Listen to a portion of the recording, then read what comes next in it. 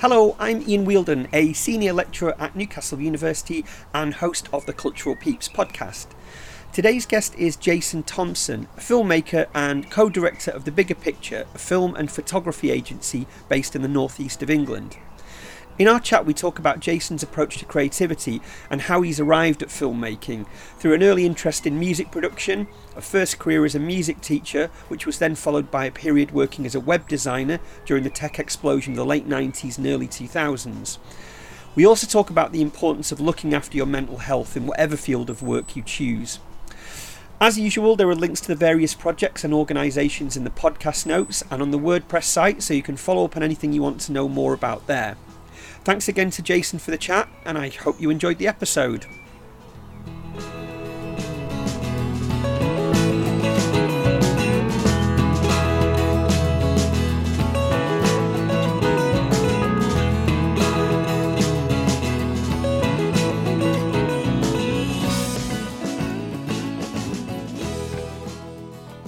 So thank you very much for joining me today, Jason. If we could just start off by hearing a little bit about what it is that you do. Okay, so for the last 10 years, when anyone's asked me what I do, I've sort of said I'm a filmmaker. And I've grown more at ease with that description in that I now feel that it's an accurate description, whereas originally it was an aspirational description. I kind of wanted to be seen as a filmmaker because previous to that I'd done web design, and previous to that I was a teacher. So the idea that I was this creative person who made films seemed like a desirable thing to call myself. But I did feel a little bit of a fraud calling myself a filmmaker, because when you hear the word filmmaker you think of Ridley Scott or Alfred Hitchcock, and I'm not that. Usually what I'm making are short films for clients, commercial clients, who have a story to tell, which might be to do with a project or a product or an event. It might be to do with training. There's a whole bunch of reasons why I would get involved and create a short film, sometimes slightly longer. I've never made a feature-length film, and some people would not call what I create films. They'd call them videos, or they'd call them content, or they'd, and that's all fine and it's all true. But I prefer to try and cling on to the word film, because to me it embodies something which I aspire to in terms of quality and narrative, which video doesn't. Video was kind of a word which in the 80s became a little bit of a dirty word when as far as creativity was concerned, because it was synonymous with either corporate videos, which in the 80s were horrendous, or video rentals, or it's kind of, it didn't have a ring of quality to it. And I've kind of got an aversion to the word video. So, and again, if I describe myself as a videographer, I would immediately think, oh, you do weddings then? And I don't. Well, I do very, I have done occasionally weddings for friends, but wedding videography is certainly not something that I've ever really aspired to or done. So when people say, what do you do? I do say I'm a filmmaker, but I quickly qualify it by saying, and I make usually short films which end up somewhere on the internet, whether it's on a website or social media or, a whole bunch of things. And there's lots and lots of different types of film that I make. There's no typical job. But yeah, that's at the moment how I describe myself until I can think of something better. So quite a wide range of different types of films. Yes. So what kinds of clients do you work for?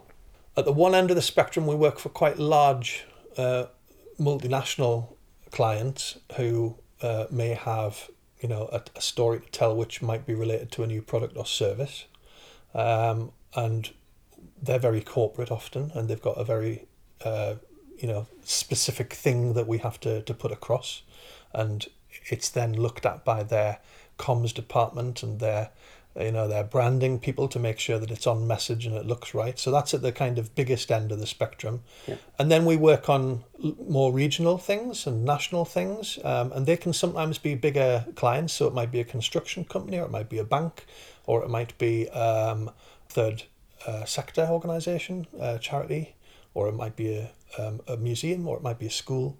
And then right down at the smaller end of things, we sometimes work for individuals who've got a little thing that they do, and they want other people to know about it.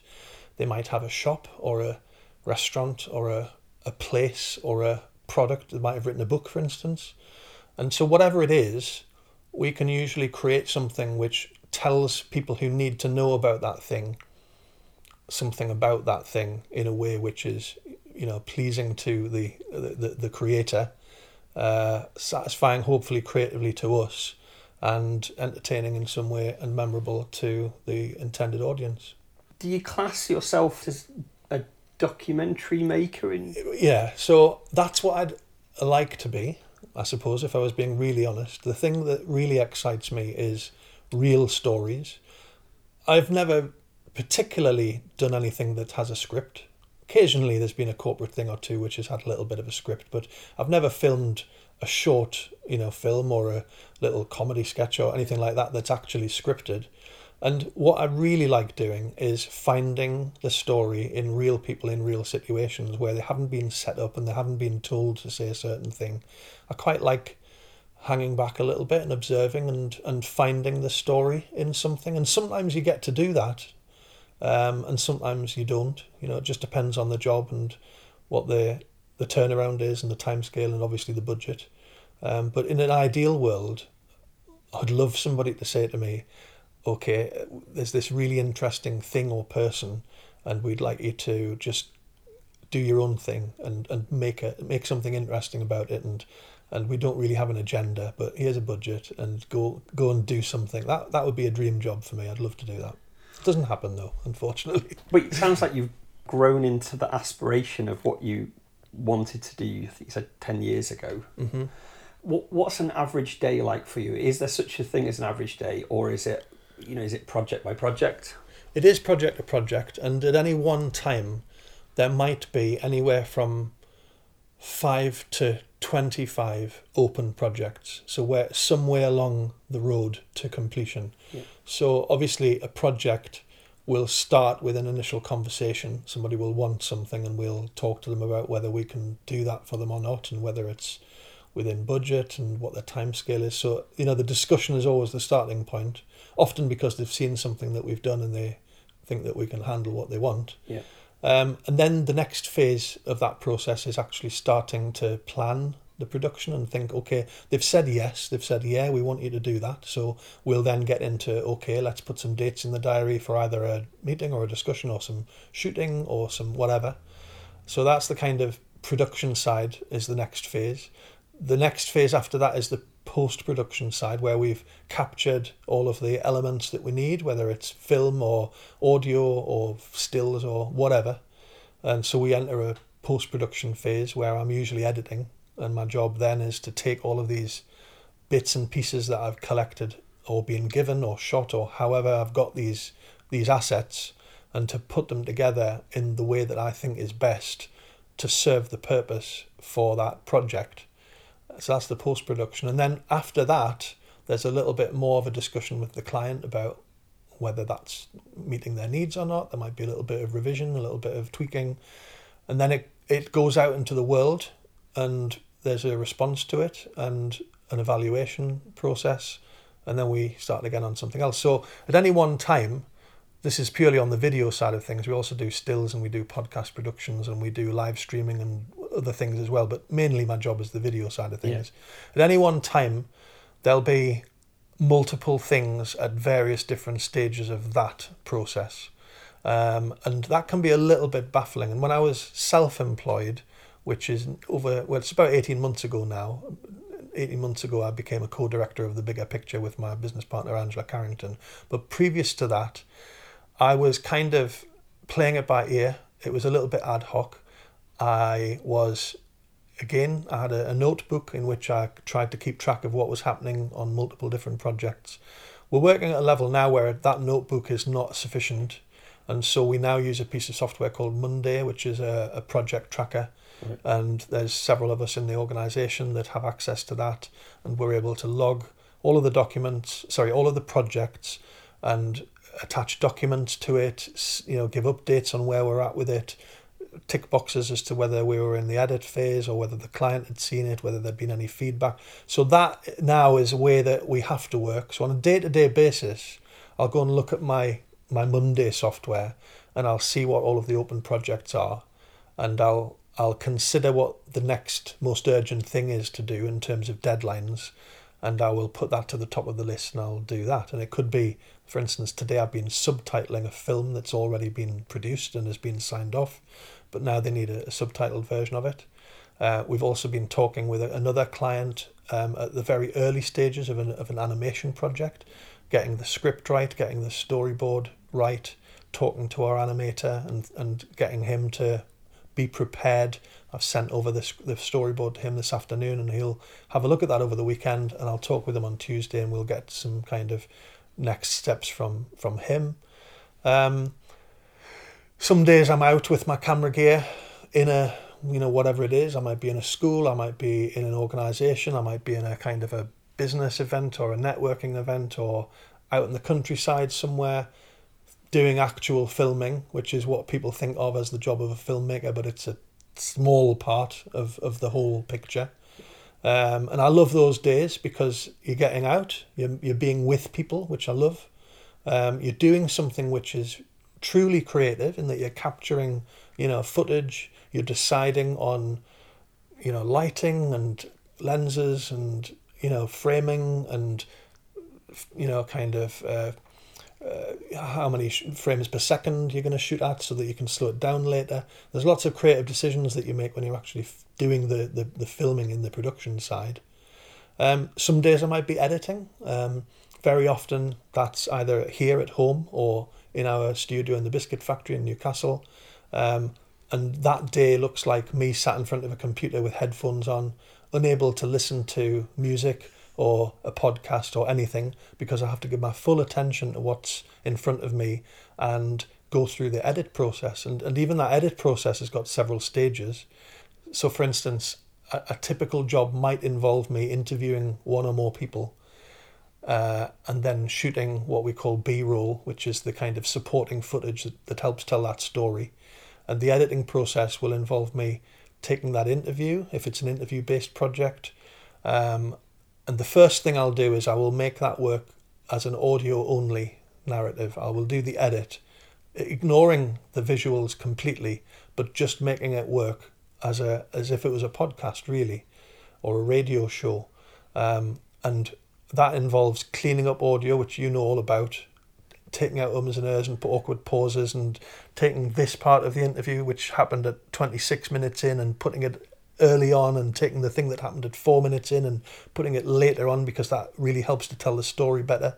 So there's that kind of messy process, which is also very creative and I do enjoy, before I get into the visual side, because people think, oh, well, filmmaking is a very visual medium, and it's obviously it certainly is, but in my opinion, the audio side of things is as important, maybe more important than the video side. I remember Werner Herzog saying to somebody, a student who said, I need to make films, what would you recommend? What gear what should I get? What type of camera? And he was like, well, use any camera you want, but make sure that your audio gear is really top notch, because if your audio is no good, people will not enjoy or stick with the story that you're telling. And I noticed that when I'm watching content online, I'm very forgiving of the visuals, but I'm not very forgiving of the audio. If there's a boomy sound, or it's indistinct, or it sounds distant, or there's lots of background noise, that really puts me off. Maybe that's just me, but I like the audio to be as good as possible. There's two or three things going on there, isn't there? There's like organisational side of it, but I'm thinking primarily about the technical stuff. So is that self-taught? Yeah, largely. I mean, on the audio side, I've been doing audio editing since I was 15, and I'm 54 now, so a long time. I suppose when I was a teenager, one of the things I really wanted to do, and what I thought I'd be doing when I grew up, so to speak, was to be work in a recording studio, to be an audio engineer. That's the thing that really excited me. Microphones, tape in those days, faders, to actually go into a recording studio, which I did very occasionally, was a magical experience, and it was like being in a hallowed, special, magical place, And I felt sick with nervousness when I went into that type of place. Even more so for a television studio. I very occasionally managed to get into a TV studio, and it was like, oh, this is amazing. You don't get to see this type of thing anymore. You don't get to see this type of thing being the sort of person that I am from where I live. You know, I live in Newbiggin by the Sea in Northumberland, and we, you know, in this area, typically we do not go into the media. We are not into television or film or anything like that. So it seemed like a pretty special, distant thing, but it really interested me. So that side of things, that kind of the audio skills, I've been practicing for many, many years. Recording music, demos, recording radio shows, recording, you know, audio documentaries, whatever. So when I come to my current job, the audio side is very, very natural. It's like second nature. Can you pinpoint the thing that triggered that interest in recording studios and that interest? Is that what you wanted to do when you were at school? That's what I wanted to do. That was the first realistic idea of what I wanted to do. Well, I think earlier than that, when I was maybe 11, 12, I wanted to be on television in whatever capacity. Like a performer? Some kind of performer or presenter or anybody who was on television. I suppose it was a little bit like I wanted to be famous. That might have been the root of that. And I was I was very confident as a kid, and a little bit on the arty side. So when I was 12 or 13, I went to Backworth Drama Centre in Northumberland and was part of that group with a bunch of fantastic other teenagers, and we did amazing, enjoyable things and shows, and we took things to the Edinburgh Festival. So that was kind of the first thing that I really thought, oh wow, I can do this and I really enjoy it. And it was probably being with those people that got me into being a musician and thinking about recording, because I was with a bunch of people who were talented in terms of they could play the guitar and they could sing and they could play drums and all this sort of stuff. And I've always been musical from being a very small kid. My granddad played guitar and the trumpet in dance bands in the 40s and 50s. So I come from a musical sort of heritage. But being with these other teenagers who, you know, were doing this music really made me think, oh yeah, this is a perfectly natural thing to do. This is what I want to do. And I've played the guitar for years. I sing and various things like that. And I think it was probably at that time where I thought, recording, because I had a ghetto blaster. In 1982, I got one for Christmas, might have been 1981. And it had a record function on it, so I could record myself doing silly sketches with my friends or playing the guitar or whatever.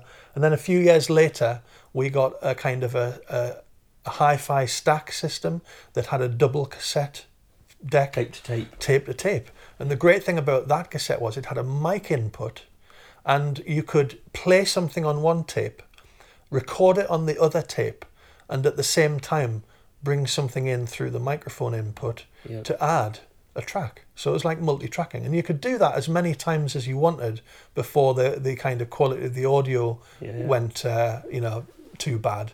And you had to be very careful because you had there was no possibility of remixing. You had to get the levels just right as you went.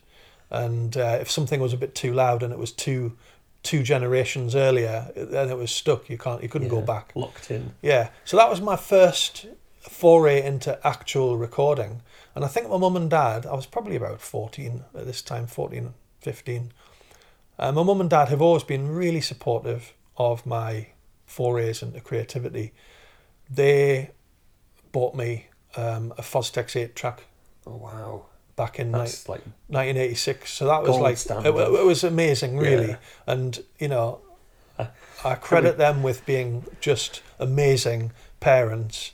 And that was, it didn't deserve it probably, but that was, that launched me into several years of audio creativity, which involved eventually MIDI, samplers, acoustic instruments, electronic instruments, percussion, all sorts of things. And I produced an album when I was 21 that had, it was like a 40-minute album called Crunchy Maggots. When I listen to it now, I was trying to be Frank Zappa Right. Around about that time, I was listening to a lot of Frank Zappa. A friend of mine had introduced me to Frank Zappa, and he was the first example of music that, to me, at the time, sounded incredibly clever and was also very funny. And I love that combination of clever and funny.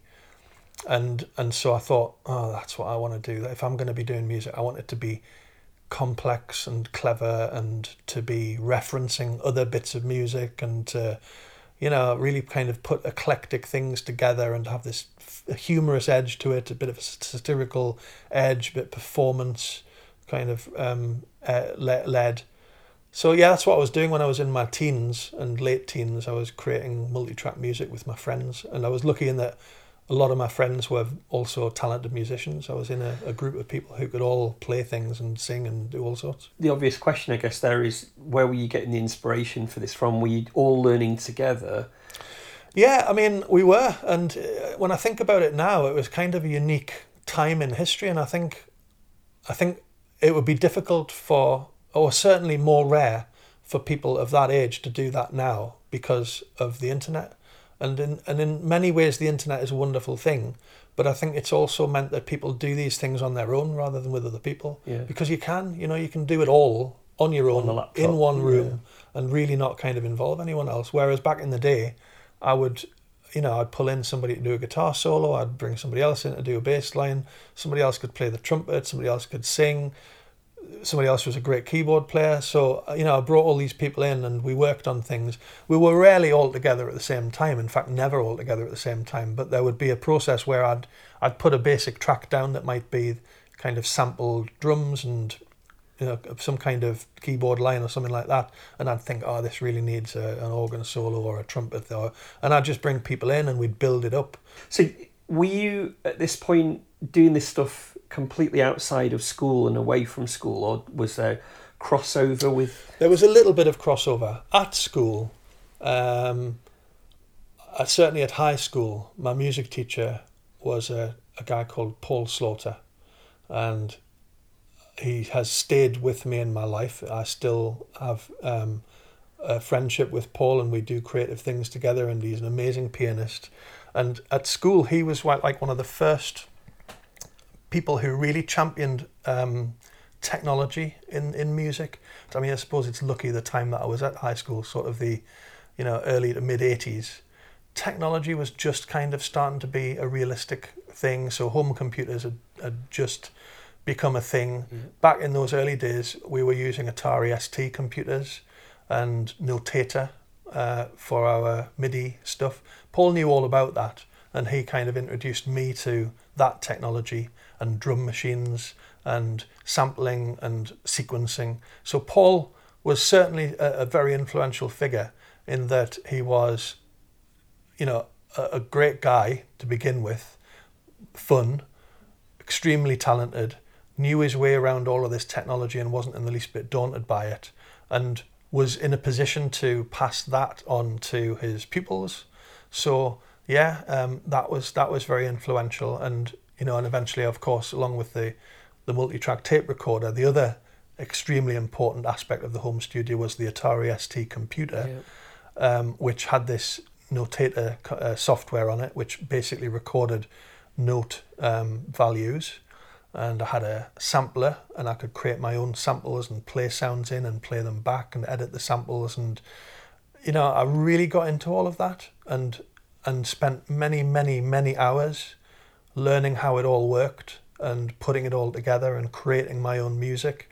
And I'm not sure that I knew anybody else who was doing that. So there was a lot of kind of self-tuition. Yeah. And again, pre-YouTube. So if you had a problem, where do you turn? You just have to figure it out. 5 hours of messing about with it. Well, messing about with it, basically, just to kind of get it working somehow. So lots of experimentation and no real fixed end in sight. It was just free creativity, playing really, and seeing what happened and thinking, that sounds as though it needs this other sound in it. If I don't have that sound, let's make it or find it. There were magazines at the time that had cover CDs which might have samples on or drum loops or this sort of thing, again, pre-internet. And so we could use that. And I absolutely loved that. And I thought, I want to do this as a job, because at the time I was a music teacher. I did a degree at Northumbria, 4-year Bachelor of Education honours degree. Became a teacher thinking I'm going to be a music teacher because that seems to be the natural progression for what I'm interested in. Paul was an inspirational music teacher. I was in a relationship with someone whose dad was a music teacher as well, and got on really well with him. And so I knew a lot of kind of music teacher influences, and I thought, these are great people and I'd like to be like that. Little did I know that education was not really my cup of tea, and it was not something that I took to in terms of doing the actual job of being a teacher. And I realised while I was a music teacher that what I actually wanted to do was be creative with music rather than teach other people how to play a keyboard or a guitar or whatever. That's something that I can do, but I don't want to do that because I don't really think that's me.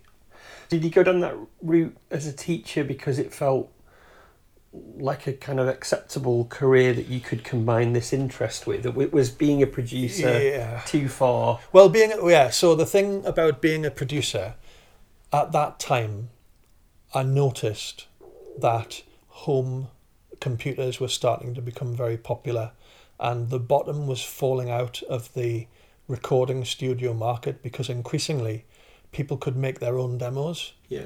They could get a computer, they could get samples or whatever.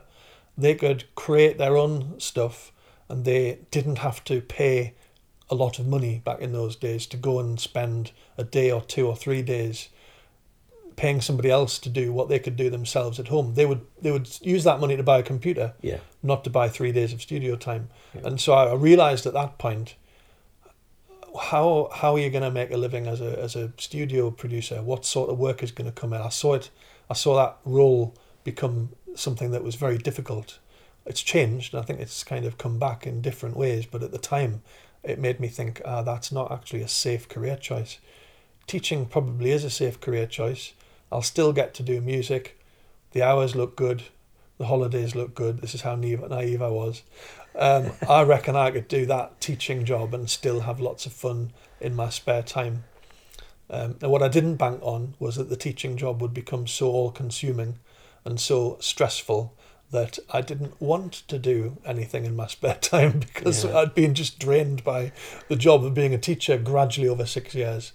So the reality was very different, and I realised at that time I need to get out of this and do something else. But what are my options? I didn't know what my options were at that time.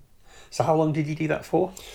I did that for 3 years full time and nearly 3 years part time. So I worked at Newbiggin Middle School as a head of music from qualifying, and did that for 3 years, as well as a bit of class teaching of other subjects.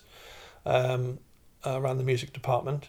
And then my colleague Paul Slaughter, who I mentioned earlier, got the opportunity to leave his teaching job, which was then at Ashington High School, and set up his own business doing kind of multimedia development back in the very late 80s, early 90s. And he said to me, I work 2.5 days a week at the high school. I'm going to be leaving because I'm going to be doing my multimedia stuff full time. How would you like to take over my job and work as a teacher at Ashington High School 2.5 days a week, and the other 2.5 days of the week work for me in my multimedia business, helping me create, at the time, CD-ROM resources before the internet. Right. And that appealed to me very much. So I left Newbiggin Middle.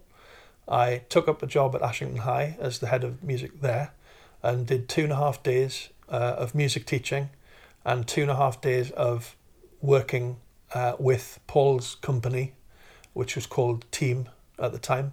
And we were creating CD-ROM educational resources, basically, which is like very early multimedia, stuff that had sounds and visuals and animations and so we were working for those 2 or 3 years on a project called First Class Music, which was a CD-ROM aimed at helping primary school teachers deliver what was now the national curriculum, which was a big, daunting, scary thing, because you got a lot of teachers in primary schools particularly who weren't specialist music teachers, who were being asked to deliver a specialist music curriculum with attainment targets and evaluation and assessment and all the rest of it, and a lot of them didn't know where to start with it.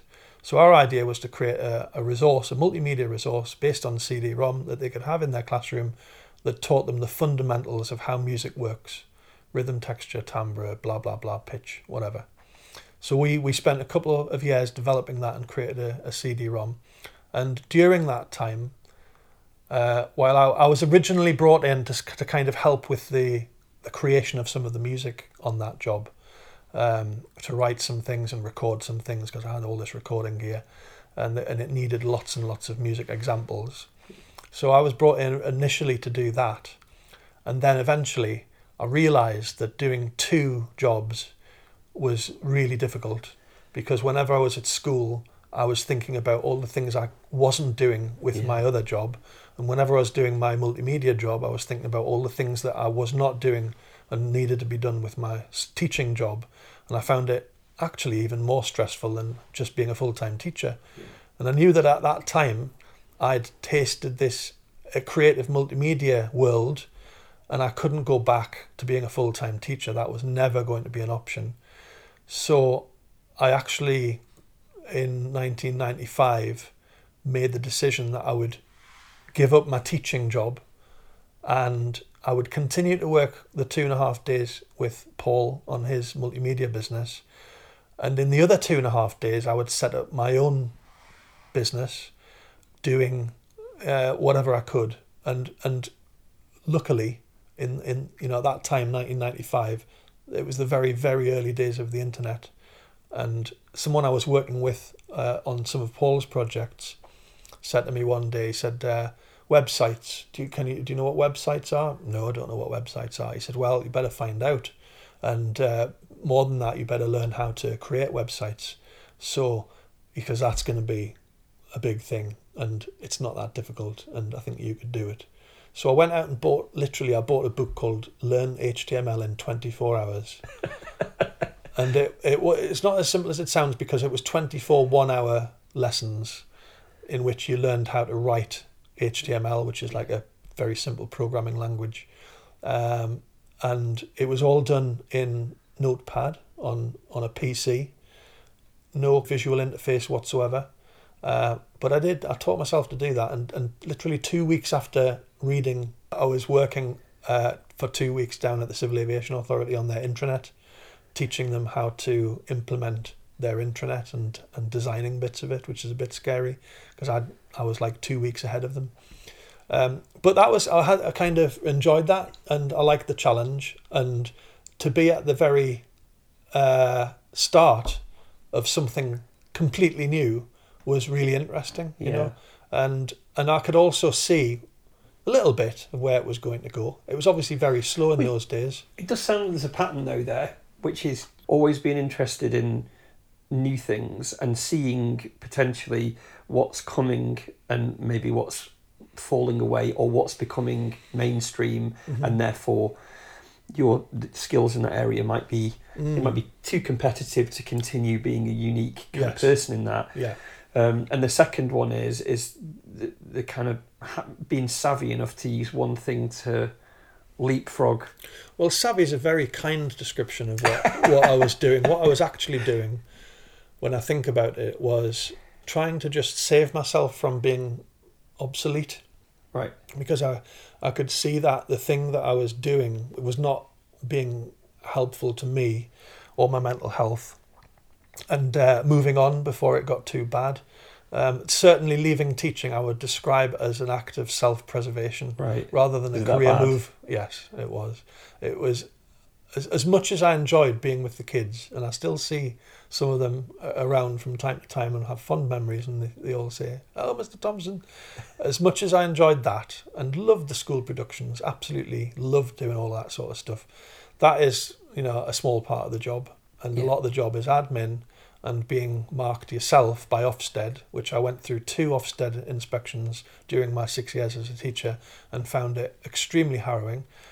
That's in the news as well at the moment. Yeah. But back in those days, a team of 10 inspectors descended on your school and stayed with you for 5 days. That happened twice during my very early teaching career and was very traumatic. Yeah. Very traumatic. And by the time I left teaching in 95, I remember thinking one day I would rather be unemployed or, doing the bins or, anything. I'd rather do anything than this.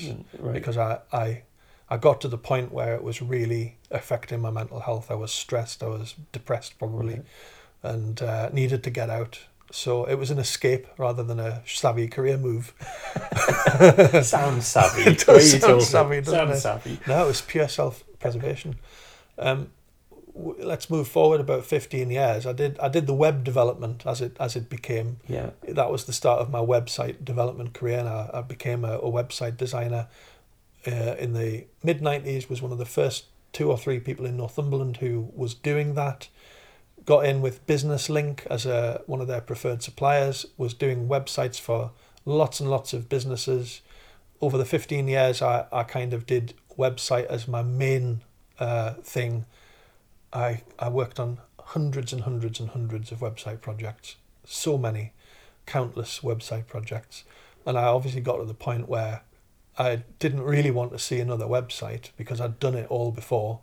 And I'm not saying I was the best website designer or developer in the world, because I certainly wasn't, but I'd certainly done a lot of it. But I again recognised that things were changing, and it was the early days. Let me think when this was. This is around about 2008, 9, 10, those sorts of years. This is kind of the early days of people being able to do their own websites. So things that are like Squarespace now, or Wix or Weebly.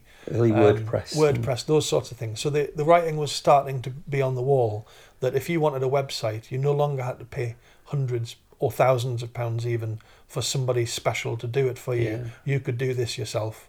And, at that point, the combination of me thinking, I never want to see another website as long as I live, and people are going to be doing this for themselves anyway, thank goodness, made me think about, what do I do next? And the answer to that question was, it needs to be something that people can't do easily for themselves, but is interesting to me and creative, and that I already have some skill in. And I'd always taken photographs. I'd always had an interest in video. As a teenager with my friends, when we were doing the kind of the Crunchy Maggots album stuff, we were also making silly little videos of ourselves doing daft things. And so I thought, well, the video side of things is something that people don't readily do themselves. That was back, 15 years ago. So let's do that. Let's see if I can. But I thought, there's no way I can make a living doing that in, Newbiggin by the Sea or even Northumberland. Who's going to pay for somebody to make films for them?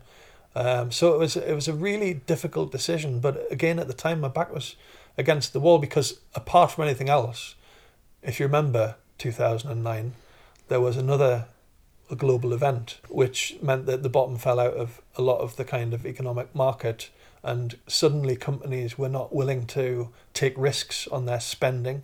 Yeah. And it was a difficult time, because I was in a position where I had to do something new that I hadn't really done a huge amount before, at a time when businesses were not really hugely, they didn't have a huge amount of money to spare. I was also going through some personal stuff at the time, a breakup, divorce. And my dad died at the same time as well. So that 2010 was an extremely traumatic period, where lots of things were changing. And I got a bit depressed at that time and burnt out, and so it was not the best time to start a new venture. But started I did, and slowly managed to get bits of work and grow the business. And what was on my side was that the internet side of things was getting better and faster, and websites were suddenly places where you could host video and it was no longer people waiting minutes and minutes and minutes to see a video. I remember when my kids were very young, in the mid-90s, we had a computer, it had the internet, it was dial-up, and I wanted them to see this little video animation called The Cat Came Back from the Canadian animation board, I think, had made that. And it's a little 5-minute video, great little song, very funny video. And I saw that you could download it. Took 3 days to download this 5-minute video, and we'd come back to it, and there'd been 1 kilobyte. Yeah. So and eventually the kids got to see this video. So that's what the internet was like in the early days. By 2010, you could kind of see that streaming media was a thing, and that it was realistic to expect that somebody would want video on their website, and also social media was by then a thing that people were interested in. So I could see lots of potential outlets for short films, and I just needed to find the people who were willing to pay me to do it. And is that the role then that continues through until you join the bigger picture? Pretty much, yeah. Back then, I wanted to minimise the website side of things and expand the photography and video side of things. So that's what I actively tried to do. And again, there were some lucky breaks in that I got some clients who gave me the chance to work on some video projects for them, and to do some bits as I was learning, and that's exactly what I needed. Lucky, really, in some ways, that I knew some people in organisations that were happy to take a chance on me. Probably because I'd already had a relationship with some of them on the website side of things. They knew that I was, for want of a better phrase, a safe pair of hands, and wasn't going to kind of just muck something up completely, even though I was in those days learning it a little bit. But it was also new to me, and therefore I was happy to put the hours in and enjoy it, and it was fun, so I didn't mind. And throughout all of this stuff that you're doing there, how have you been fulfilling that creative urge that you've had? You talked about kind of producing an album in your 20s. Is there other stuff that you've done outside of your immediate professional work that's... There has been the occasional thing, less so recently, but all the way through, I've done little personal video projects for friends, or maybe a little music video or whatever it might be. I've tried to do little things on the side that I enjoy that aren't necessarily what a client wants. In the last 2 or 3 years, there's been very little of that, because there's been quite a bit of work from the clients, and I don't have the energy to do that in my spare time. I'm doing that all day, every day. So when I come home, I don't want to pick up a video camera or sit at an edit suite and continue my day job. I want to do something different to my day job, which in some ways is a little bit sad, because I'd love to have the space and time to do that. I still think that if I could do anything, part of what I would do would be a documentary of some kind about something that interests me, and partly because I love watching documentaries. I enjoy films, I enjoy all sorts of things, but to me there's something extra special about a documentary, and there are a handful of documentaries that are just magical in that they take you somewhere slightly unexpected, and it's not something that's been scripted, and these are real people in real situations, and there's something that I absolutely love about that. For instance, there's a documentary called Searching for Sugar Man. Incredible. If you haven't seen it, please see it. I won't say anything other than it's worth watching. So there's one. There are many others. I love the documentaries of Werner Herzog and Errol Morris and others. And I don't know, there's something about the reality of it, but it's also creative in that you, as a documentary maker, are choosing the story and how to tell the story and what to show and what not to show. So it's not just a bland mirror. It's something that does have its own voice and focus and flavour, and I think there's something interesting that you can do with that. And also, I've always loved showcasing someone else's creativity. So some of the jobs that I've done over the years, which I've enjoyed most, have been working with artists and creatives, showing how they work and what they've done and their process. And, I love that. So I've done some work for museums and local arts projects. So there's Woodhorn Museum and there's Bate, who was until recently based at Woodhorn Museum. And over the 10 years that project was running, I worked on many short films which told the story of a little community arts project or an artist or a creative of some kind or an exhibition. And I've really enjoyed those jobs because, to me, as well as being interesting in their own right, they're also introducing somebody to somebody else's creativity. And there's a potential for a future experience in that, which there isn't at the end of a film. A film ends and it's kind of, well, those characters are unavailable to me now.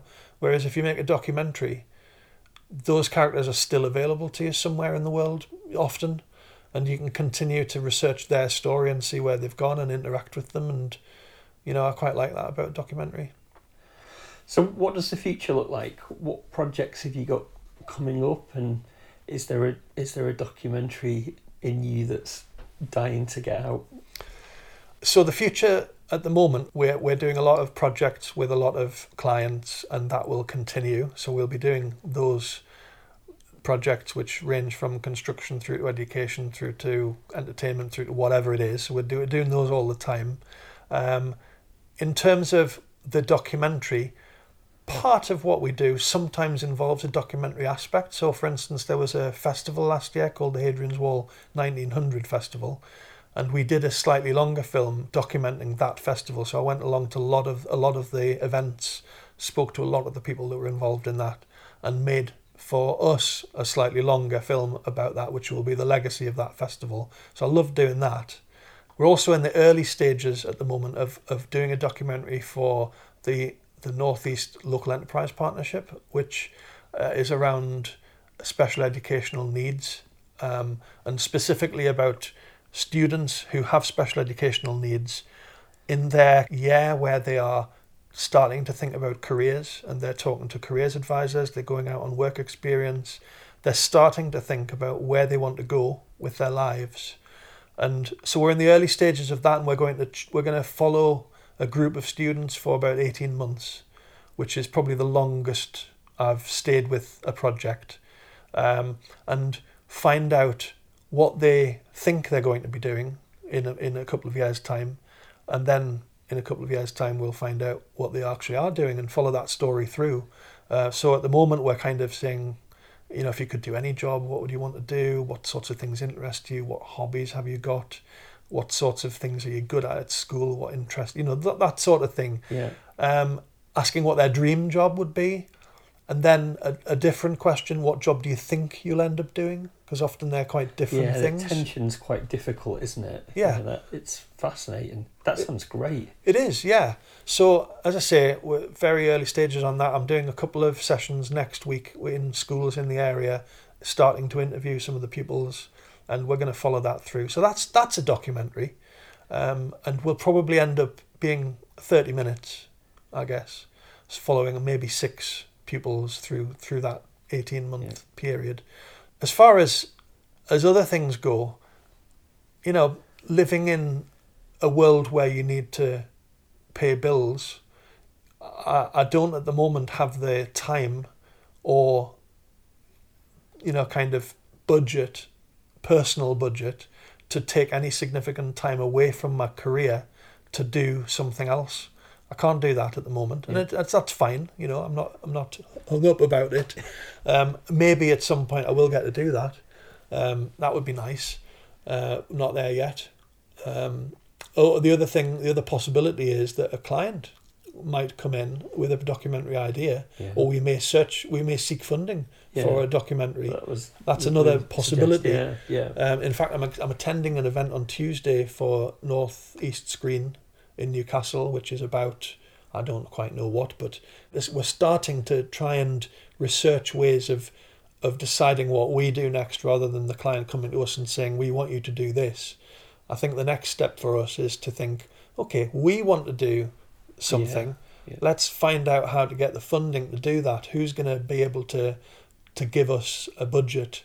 Yeah. And who can we work with to make what we think is a really great idea come about? So I think that's the next phase for us, and it's a little bit new to us because we've not done that before. But sounds exciting, though. It is exciting. Yeah. I think another important aspect when I'm thinking about the future has to do with mental health, because for a myriad of reasons, for the first few months of the year, I was not at my best. I was trying to get some treatment for anxiety, which had been, a problem towards the end of last year. And short story is that I got some medication, which was antidepressants. And the ironic thing was that it made me depressed. I didn't have the anxiety, but I didn't have any get up and go or energy or any kind of desire to see people or engage in the creative process at all. So I consider the first 3 months of this year to almost be wasted time. Yes, I still produced work. I still kind of hit the deadlines and I did what I needed to be done. But I found over the last few weeks since I've come off my medication that my brain has got adrenaline running through it again. And I find that I'm thinking in a creative way. I'm thinking in a positive way. And it's made me realise that, one of the most important things as a creative person is your mental health. Because without good mental health, I'm not saying I've got great mental health now, but it's certainly better than it was over the last few months. Without, positive mental health, your creativity is impossible to engage with. And, I find that success leads to success and failure leads to failure. So if you notice that you're anxious or self-critical, then you become more so. And for me, over the last few weeks, it's fortunately it's been the opposite of that, in that I've noticed myself coming back into a positive place and a positive frame of mind, and the realization that I can do things and I am a creative person and I can enjoy the things that I do and I can be pleased with the things that I produce. And it's a lovely place to be. And there's obviously a lot more work to be done in that, but it's made me realise how absolutely fundamental to the creative process your mental health is, more than your physical health. Thank you very much for your time tonight, Jason. It's really kind of you to give your Friday evening up. Total pleasure. It's been lovely to chat to you. Thank you very much.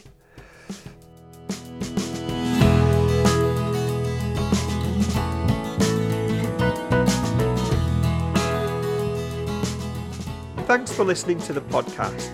Don't forget, you can follow us on Twitter, Instagram, SoundCloud and Facebook using the handle Cultural Peeps. And if you want a bit more information about the Careers Pathway project or about any of the conversations or participants, then there's a project blog which is available at culturalpeeps.wordpress.com.